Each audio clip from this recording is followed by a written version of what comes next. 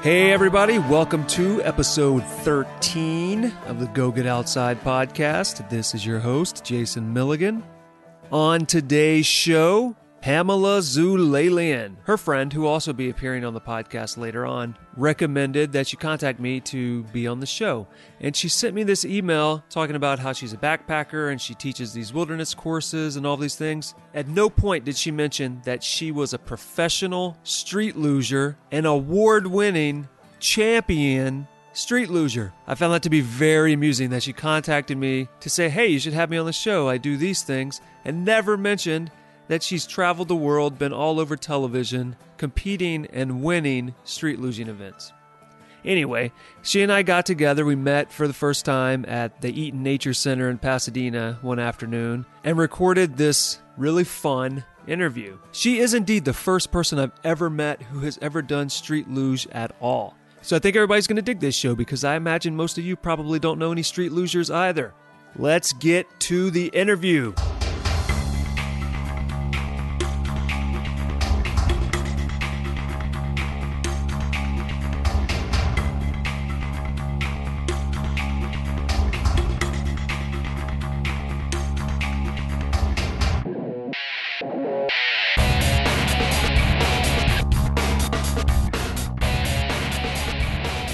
My name is Pamela Zoolalian, and I am a full-fledged adventurer, and I think that would best describe me. Life is meant to be explored, and I certainly go down that road to be an explorer and an adventurer and never have a dull moment, I think, even going to the market.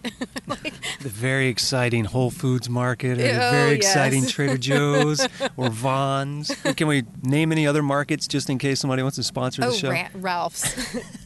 Sprouts. Fresh and Easy. Yes, maybe Fresh and Easy would like. Exactly. They're not doing so well, so maybe they would like to invest in some podcast. What activities do you regularly participate in right now? Gosh, that's a really great question because it's do you even know? No, it's so broad because I think everything is sort of seasonal in a way. Like I'm always doing something. So when the surf is good, I'm surfing. When the winter snow is good, I'm snowboarding. I'm always outdoors. So, I plan backpacking trips regularly. I've just started doing a lot of canyoneering. I hike daily with my dogs. I skateboard. I snowboard. I surf. I ride mountain bike. So I do so much. So when you say, what do I do regularly, it's sort of everything in a way. It goes within seasons. There are definitely seasonal. Are there any that you refuse to do? Not that I've discovered yet. I mean, I have my skydiving license. I have AFS certified. I've done a lot of different things. So let's go way back in time. Okay. How did you start doing these things?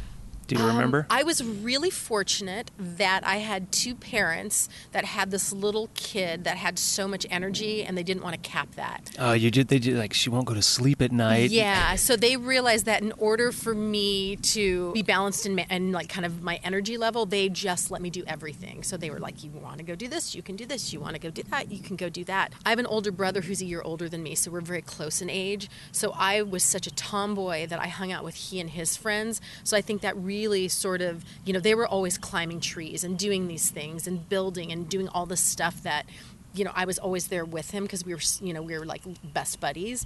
So I just think there was never a limitation or a cap on what I could do. I was just like, well, they're doing that. Why can't I do that? Or I would see something and I'd want to try it and I'd figure out how to do that. When I was little, I just didn't realize that maybe there was something I couldn't do.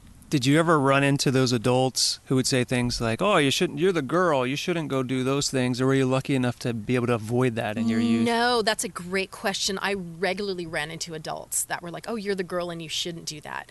And there was a time, because I was such a tomboy and my mom cut my hair really short because I wouldn't let her comb it and brush it, and I have really thick hair, that my brother and I looked like little twin boys. So there was a time when I was very young where people just thought we were two little twin boys doing all of these things.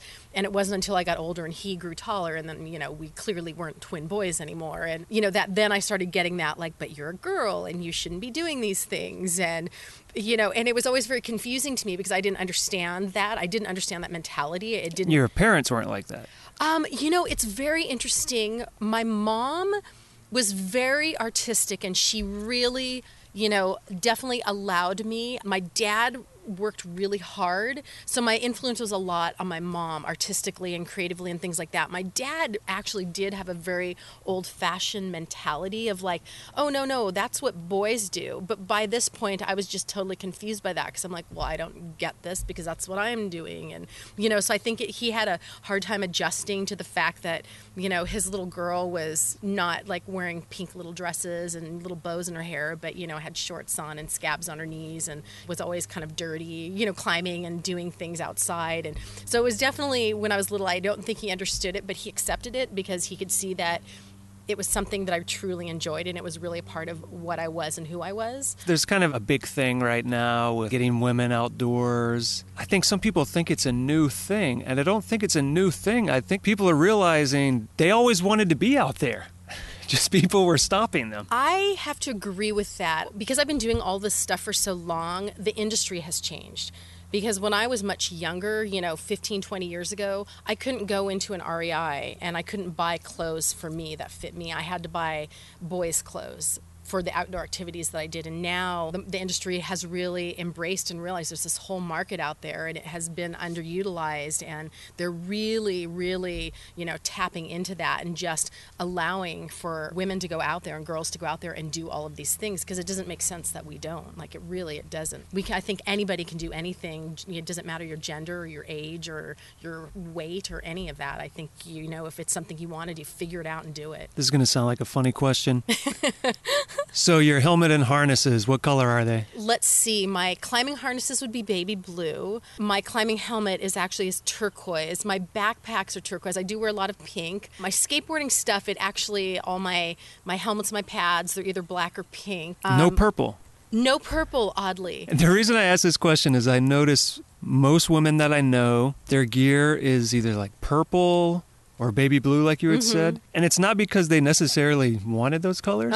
It's because those are the only colors in that the women's gear is made in. That's actually true, too. So I think it went from being from one extreme to the other. But I think if you really look, there's so many outdoor markets, outdoor companies out there, and they're really, really good with giving a more diverse palette of, allowing for muted tones within those bright colors as well. So I think you just have to look. You just don't buy the first thing you see, like really shop. So what did you do recently? What did I do recently? This morning I actually took my dogs up to Henninger. So that was my most recent thing that I did this morning.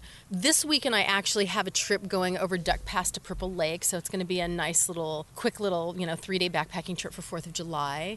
I've got a bunch of really big third-class scramble climb peak bag summits for the next few weekends. I'm doing like a bunch of sections of the Pacific Crest Trail.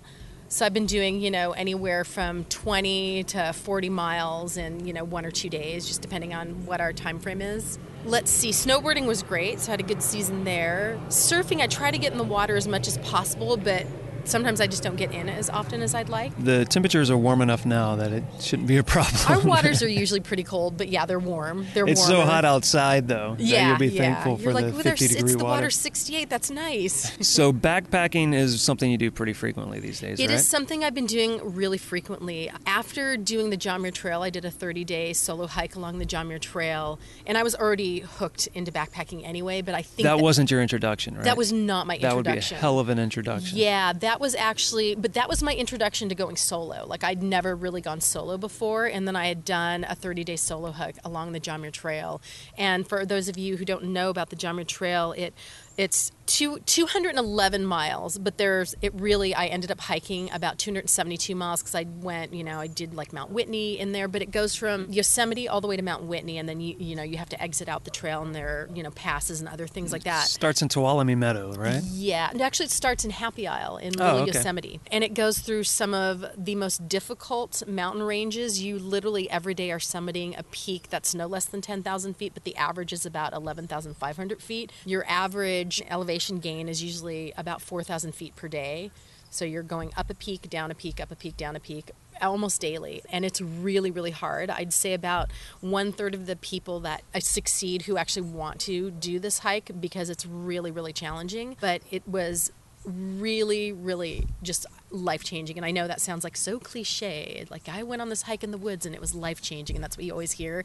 But there's something to be said about that, because you're the only one out there. You have to rely on you. There's no one else to turn to. You know, your own fears you have to tap into. You know what I mean? Like, so you literally are there for yourself. There's no one else there for you. You better learn to like yourself if you don't already, because you're the only one you can talk to. Exactly. And it was interesting because I chose to go without any technology, so I didn't bring any music with me. The things I did bring were a camera, because I wanted to document it. Then I had like a GPS tracker so my friends could track me, and in case of an emergency I was able to, call for help, like an SOS kind of thing. But other than that, I just brought a journal, and I'm an artist, so I sketch and I draw a lot. There's so much to see and so much to do. I was never bored. It was just visually beautiful and just such a powerful experience. And was that the longest backpacking trip you had done at that time? That was the longest backpacking trip I'd done at that time. I am planning on through hiking the Pacific Crest Trail, which is 2,650 plus miles, and it goes from Mexico to Canada. So I'm planning on doing that one as well. I've been section hiking a bunch of it. I was originally going to do the whole thing at once, but I think what I'll end up doing is section hiking all of Southern California, and then just starting just below Forester Pass, and then doing that part all the way through Washington and Oregon and getting to Canada, and just sort of doing it that way. So I'll end up doing about 2,000 miles continuously versus, the whole thing. How long do you think that's going to take you? Because you're not going to be able to do it in 1 year if you do it that way. Well, this year I want to section hike all of Southern California, and I've actually been pretty close to accomplishing that because I go out so much. Next year I was thinking of doing the other portion of it, and that would probably take me about 3.5 months. Do you think you'll go back and do it in one go someday? Or you don't know yet? I don't know yet. Likely I think I would if I had the time. But there's so many other trails to hike. There's the Great Divide Trail. There's the Appalachian Trail. There's trails in Europe that are equally as long and beautiful. So, I might circle back at some point. But I'm kind of one of those, like, hey, let's go do this and let's go do that. And, the list is continuously growing. Are you saying you're mercurial? Yes, maybe. So the thing with backpacking is that it can be amazing, it can be a lot of fun, and it can be torture. So what do you say to people who would say, like, why do you do that? It's got to be so uncomfortable. It's got to be so miserable. I'm going to say that when you push yourself that hard, and there's no denying that everything you said isn't true, because it absolutely is. There are times where you're super fatigued, your feet hurt, your back is tired, you're completely exhausted, but yet you still have a long way to go to make that point of destination that you want to get to. But everything about it, there's always something on the trail that reminds you why you're there when you're struggling, whether it's just the most epic view that you've ever seen, or sounds that you don't hear, or wildlife that you never thought you'd encounter, or maybe just another hiker on the trail that has more love for it than you do, and they remind you why you're out there. So I just say I think everything that is really hard to do is what's worth doing, because you get so much more out of it when you know that you've pushed yourself to the limits with something. Easy things are easy. That's why people do the easy stuff. Yeah, I think sometimes people forget that you don't have to take it easy in your free time. Difficult things can be rewarding in a way that's different than just straight fun. I agree. Everything I've done in life has been challenging, and that's made me be able to look back and just feel really grateful that I experienced all of those things, that I never took the easy path to anything I did. I don't know why that is. So I don't know. But maybe you're like me. You naturally choose the most difficult path through the woods. Often I'll go hiking with people, and then I'll look over and I'm like, oh, why am I scrambling over all this junk and pushing through all this poison oak? Very clearly, I could have just walked straight down this path right here. Because usually there's something more beautiful leading you that way, right? That's very nice of you to say. I think I'm just a moron. That's what it comes down to. Well, maybe we're all a little bit moronic then. I don't know. So do you remember what your very first backpacking trip was? That's a great question. Wow, I have to go back like about 20 years. It wasn't a disaster then? No, I'm one of these people, which is, I think, the reason why I keep doing more and more, is I do a lot of reading, I do a lot of research, and I'm not naive and stupid when I go to do something. I don't just decide, hey, tomorrow I'm going to go do this and do it completely ill-prepared. I read, I find out what could go wrong, I prepare myself for a lot of different things. So hopefully in the worst case scenario, I'm the best prepared I can be, even though it might be my first experience. So that has always been a benefit to me. I ask a lot of questions, and it's really easy to get information now with the interweb, and It's pretty easy to get information. Yeah, now. so if you can't find the information, you need to learn how to use Google better. Exactly. So there's really no reason that you can't be knowledgeable doing something. I mean, obviously certain things like canyoneering or something that very easily your life could be seriously at risk. Things like that, you need to know people and you need to learn certain skills beforehand. And there's training in all of those things these days. Oh my God, there's classes for everything. Probably something near you. Yeah, just Google, I want to learn how to do this, and I guarantee you a whole list of outdoor retailers and private instructors will have the answer for you. All right, so be prepared so that you can forget your first backpacking experience like Pamela. I know, I actually feel really badly. I'm going to have to go through my journals and be like, what was my first backpacking trip? Do you remember how old you were by chance? I was a teenager. And for the so you had like a big external frame, heavy total backpack. Crazy external you should remember frame, this. wearing cotton denim, but I don't remember if it was like a Yosemite trip or if we were Sequoia Kings Canyon, you know what I mean? I don't remember like the specifics. I definitely have to go through photo albums. And Did you grow up in California? I grew up in California, but I have traveled all over the world and I've lived a lot of different places. But California is amazing. So, here I am back in California. Yeah, I feel like we have every climate available to us within a short drive. Yeah, we do. And I think that's why I don't leave for very long. Like I'll leave for a couple years and then come back and, love it and remember why I'm here. And All right, so we haven't mentioned this yet, and I think this is a thing that should be pretty interesting. You not only were a street luge athlete, you were a champion, correct? Yes. So explain to people what street luge is. For those of you who do not know what street luge is, think of like ice luging and the Olympic winter sport of ice luging, where you're on your back and you're kind of sliding on a pre-designated track. It's very similar to that, but rather than the pre-designated track, and we're not on ice, we're on open roads, usually mountain roads. Think of a lot of turns, a lot of chicanes, things like that. And then we use, really large modified urethane wheels that can handle the high speeds and really, be able to take the turns really, really well. So that, I guess, would be the best way to describe street luging. Kind of, it looks like you're lying on a really big skateboard, shooting down really steep streets. Yes, very, very vaguely. I'm going to say a skateboard's sort of a wooden deck, and these are, really highly designed speed machines, I guess, to put it. But yes, I think just that would be a good description. So street luge isn't really a sport that's available at your local YMCA or most places. How in the hell did you get into that? I got into street luge because a friend of mine was actually luging, and this was back in 1995. He was involved in it very heavily. I'd run into him again, and he was telling me about street luge, and I had actually seen it on the Summer X Games that summer, like a few months earlier, and I was really, really intrigued by it because I happen to be one of these people, like downhill mountain biking and, going really fast on my snowboard. Like I like speed. I like to go fast.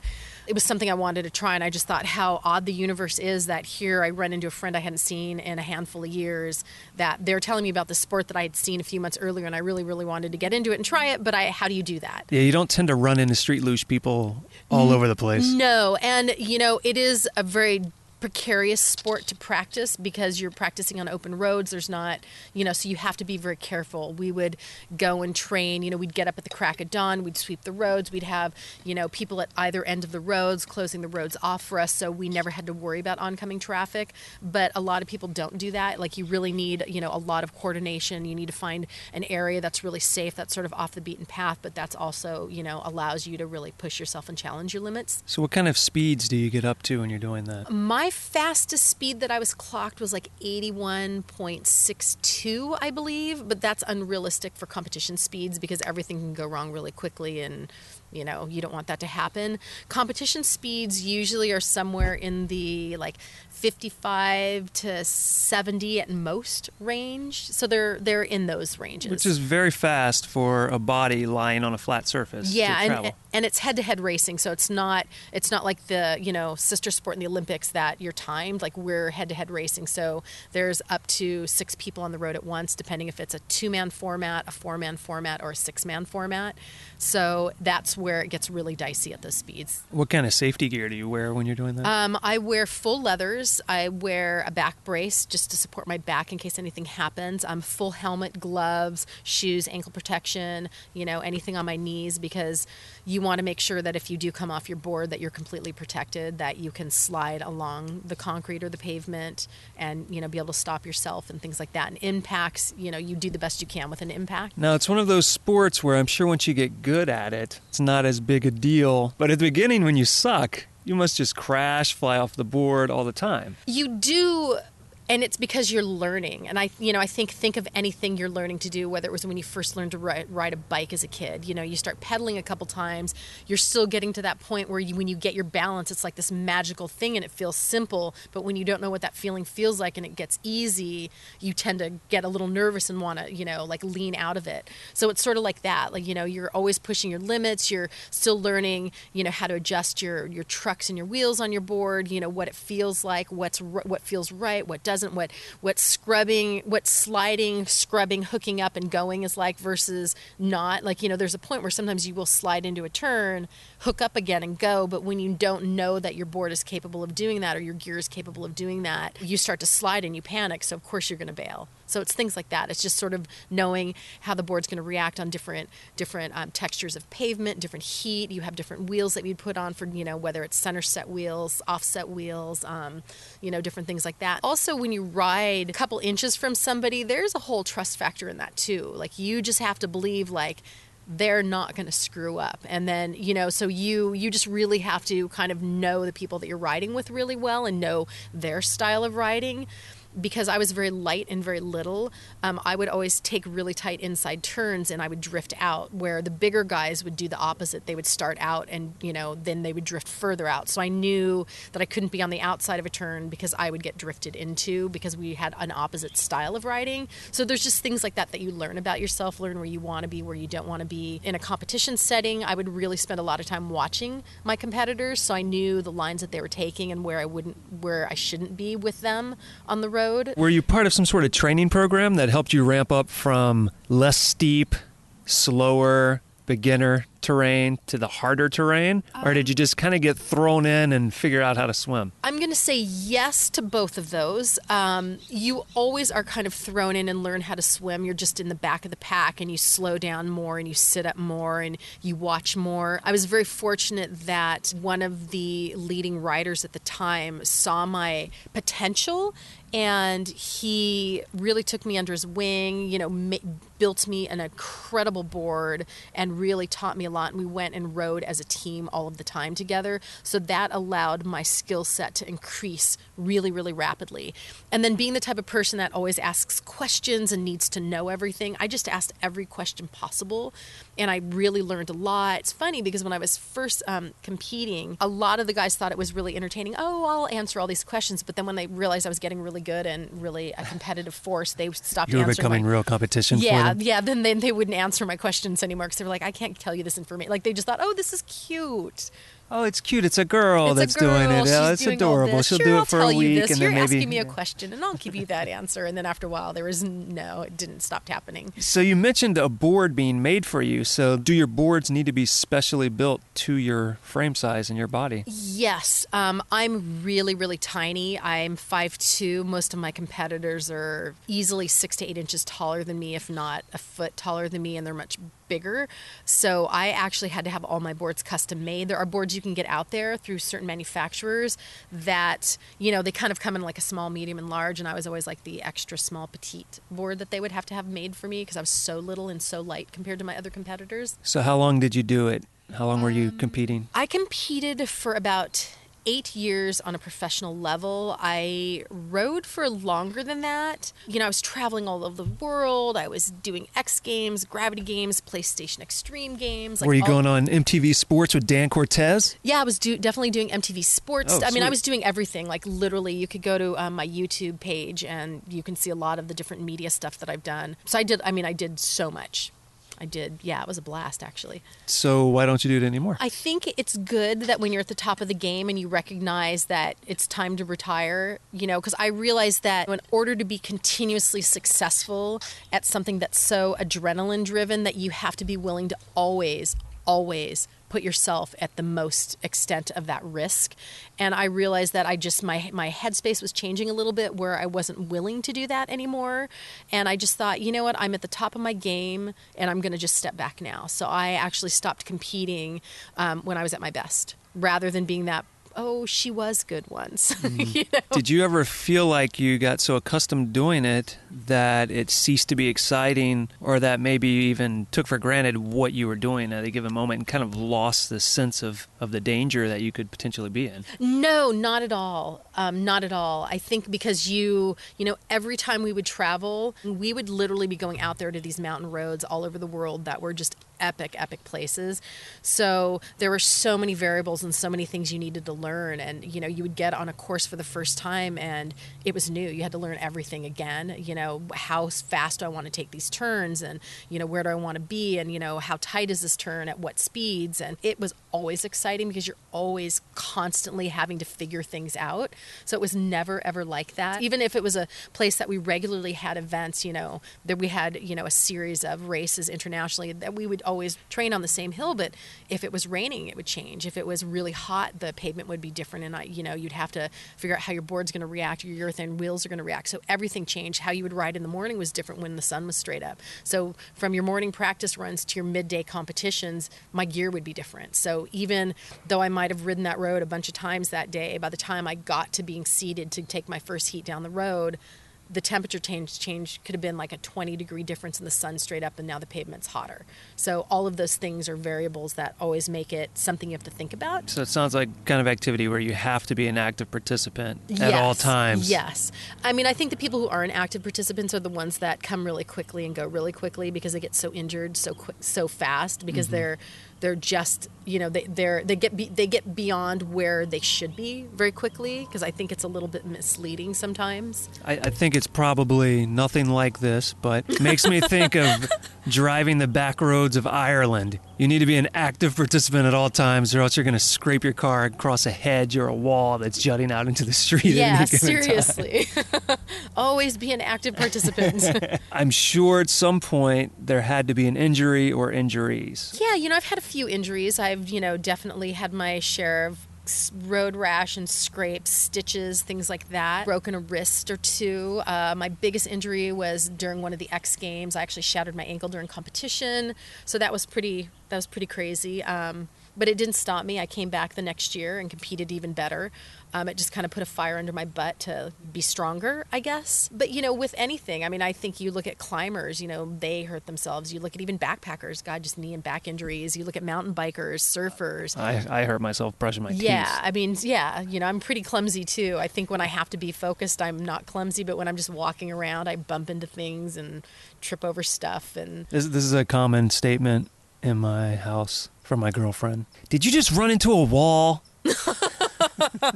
So do you miss it at all? I think what I miss is the community. When you're traveling all over the world with the same group of people that are from all sorts of different countries, and you guys know each other really well, and you have a camaraderie, and, they're like an extended part of your family, or for, that time that you are competing really heavily, they are your family because you're spending so much time with them. I mean, it's hard not to miss that. For every time we would, go into a country, we were always, very fortunate that whatever sponsors were there for us, they really took care of us. We'd show up at the airport, they'd pick us up, they'd say, hey, we've got this media shoot for you, they'd have a big party for us, they would, everything we needed they'd get for us. What do you want to do tomorrow? You've got 2 days before competition. Oh, you want to go surf? Okay, we'll pick you up at the hotel at this time, and we'll have surfboards and we'll take you surfing. So it's kind of hard not to get a little spoiled to that lifestyle.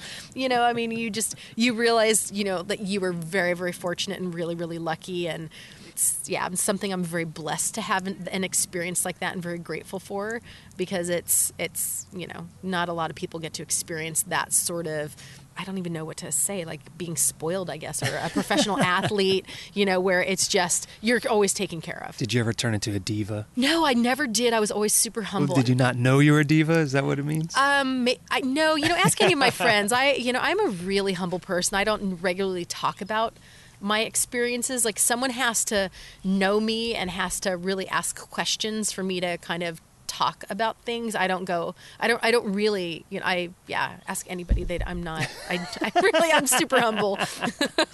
I'm like stepping all over my words right now. Prove it! I can give you a list of people that would gladly verify. I'm going to check her references, and then I'll let everyone know if she's indeed humble or not. And I won't let her know which references said yes or no. Thank you. But I'd be curious. So did you ever get involved with it once you left, say, as... I wouldn't even know, like a coach or a trainer or what they would have? Not as a like coach that? or a trainer, but I did a lot of announcing for ESPN and NBC Gravity Games. So I did come in from the perspective of being, a media expert, which was a lot of fun too. And it's, just sort of allowed me to still really enjoy what was happening on a very active scale and really stay very, very involved with the whole international circuit from a non-competitive stance. And then you said, well, I've had enough of this exciting street luge. I'm going to get into really long distance, slow, boring walking. Right? From one speed to the other. I've seen the world as fast as a human can. Now let me see it as slowly as possible. But, to say that, like, I've always been a hiker. So no matter where I was, I would do hikes and things like that. And I would actually backpack where I could when I was traveling, because any country I was in, I wanted to stay there as long as I could. So I'd always find a reason to stay. If it were the wintertime, I'd snowboard. If we were somewhere coastal, I would surf. If, there were a lot of great mountains to climb, I'd go and climb them. So, it's always been a part of my lifestyle. I just think it's now just a bigger part of my lifestyle. Well, I think it's interesting because it's a nice juxtaposition. It's like, yeah, I don't mind being a backpacker moving slowly, and I don't mind being a person shooting down the road at 70 miles an hour on a small board. I think a lot of people have this misconception, like, oh, these people are adrenaline junkies, and they're just chasing that, and oh, these people are this, and you could be both. Yeah, and I think I've always been very balanced, which made me healthy and made me, not kill myself, because I think it's the people that aren't balanced,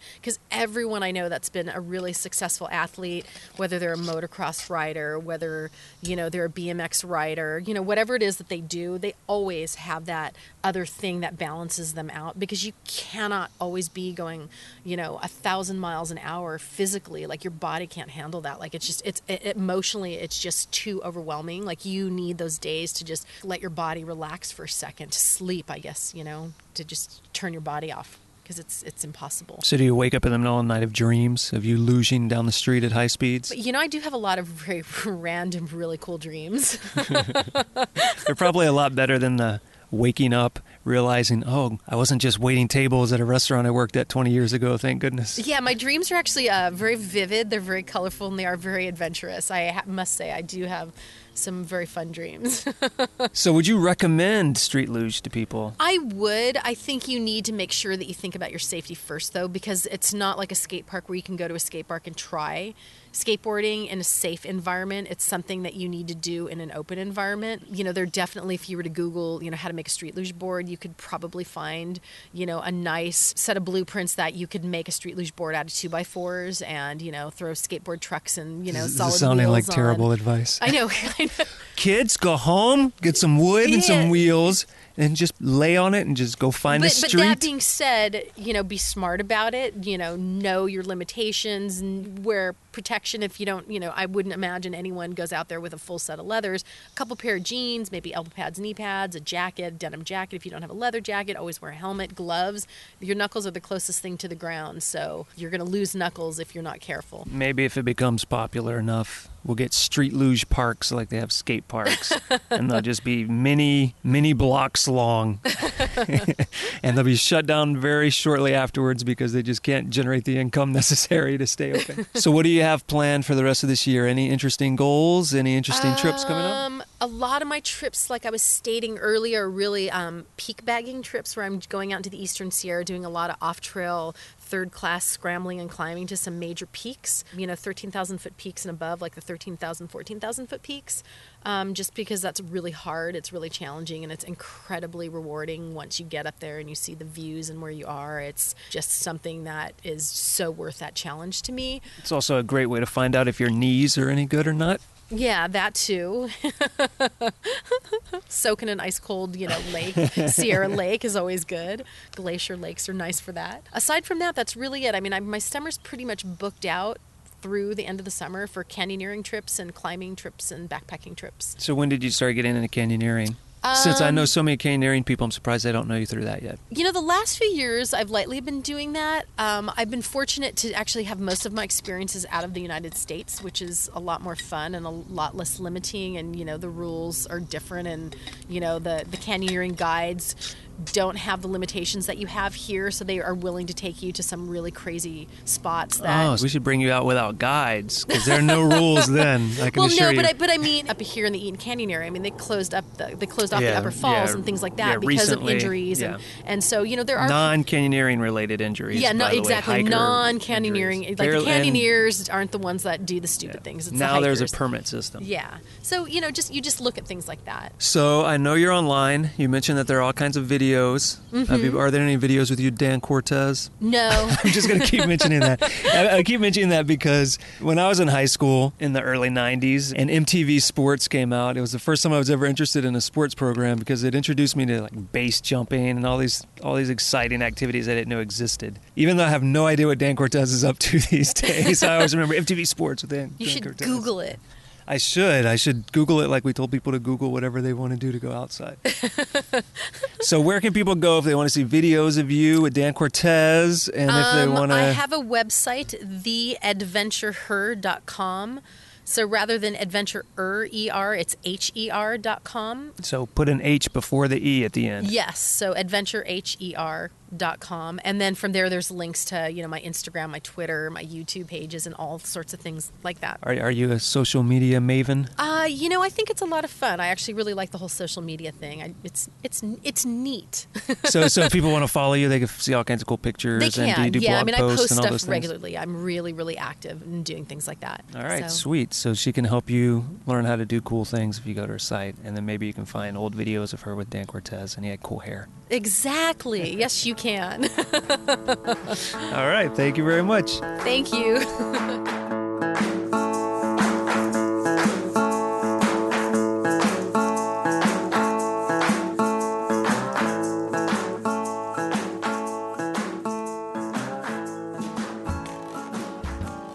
Never fear, the enigma of Pamela's very first backpacking experience was indeed answered. So Pamela went home, thought about it long and hard, and remembered that first experience. And she shared that with us, and we will relay that to you through Erica. Here we go. I had gone to Catalina, and it sparked my memory. I was 8 years old and went on my first backpacking trip to the other side of the island. It was an amazing experience. Fishing, swimming in blue water, waking up surrounded by buffalo. The rangers would herd them away and then pick up the buffalo chips. Poop! It sparked a lifelong love of adventure. All right, give it up for Erica. Now she's returning to her dungeon. And now you should head over to GoGetOutside.com. Check out the show notes for this show. There's a lot of stuff there this week. Pamela is not like Carl from last episode. She doesn't hide from the internet. So you'll be able to find her all kinds of places. Go to the website, like I said, GoGetOutside.com. All kinds of cool pictures there. Her falling out of airplanes, street luge pictures, backpacking pictures, mountaineering pictures. And then links after links after links. Links to her website, Instagram, Facebook, YouTube, LinkedIn, a link to her nonprofit, Aspire to Be, which focuses on getting underprivileged youth outdoors, a link to Modern Hiker, a great hiking resource where Pamela occasionally writes articles, and a link to the Sierra Club Wilderness Travel Course. She will be teaching this 10-week course next year, and registration opens in January. This is available once a year, so if you're interested in having a very comprehensive outdoor wilderness travel course, go to that link, check it out. And then after that, 5 of her favorite YouTube links from her backpacking and street luging days, including an interview on Oxygen with Candice Bergen and her appearance on To Tell the Truth, which used to be a game show where they bring on people with odd jobs, such as professional street luger. 2 people pretend to be that person, 1 person is that person, and a group of celebrity judges ask them questions and tries to figure out who is the actual in this case, street leisure.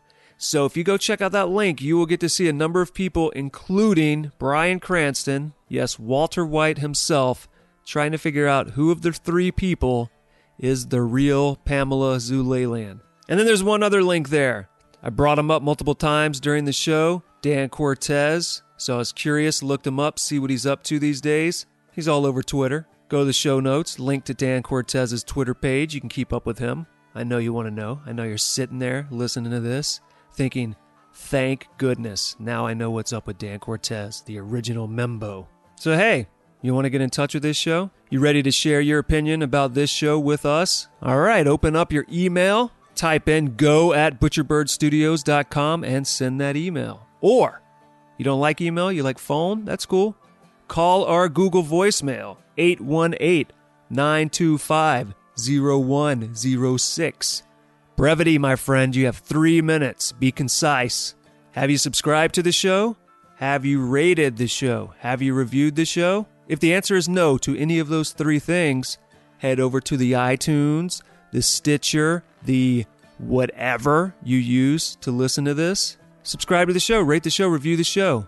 I will greatly appreciate it. I will tattoo your name onto my arm as a thanks. And that is a lie. I will not actually do that. You at home can imagine that I've tattooed your name onto my arm in celebration of your subscribing, rating, and reviewing. That's how great you are. You make me want to imagine tattooing your name on my arm. Next week, good buddy of mine, Mike Hastings. He's going to be another one of those with a deep, manly voice, kind of like Chris Kalous a few episodes back. Another one whose voice is going to make me sound like a little pansy. Next week, Mike Hastings. We talk about the days when he used to race motorcycles, when he used to race supermoto, mountain biking, and monkey butt. Come back next week. See you then.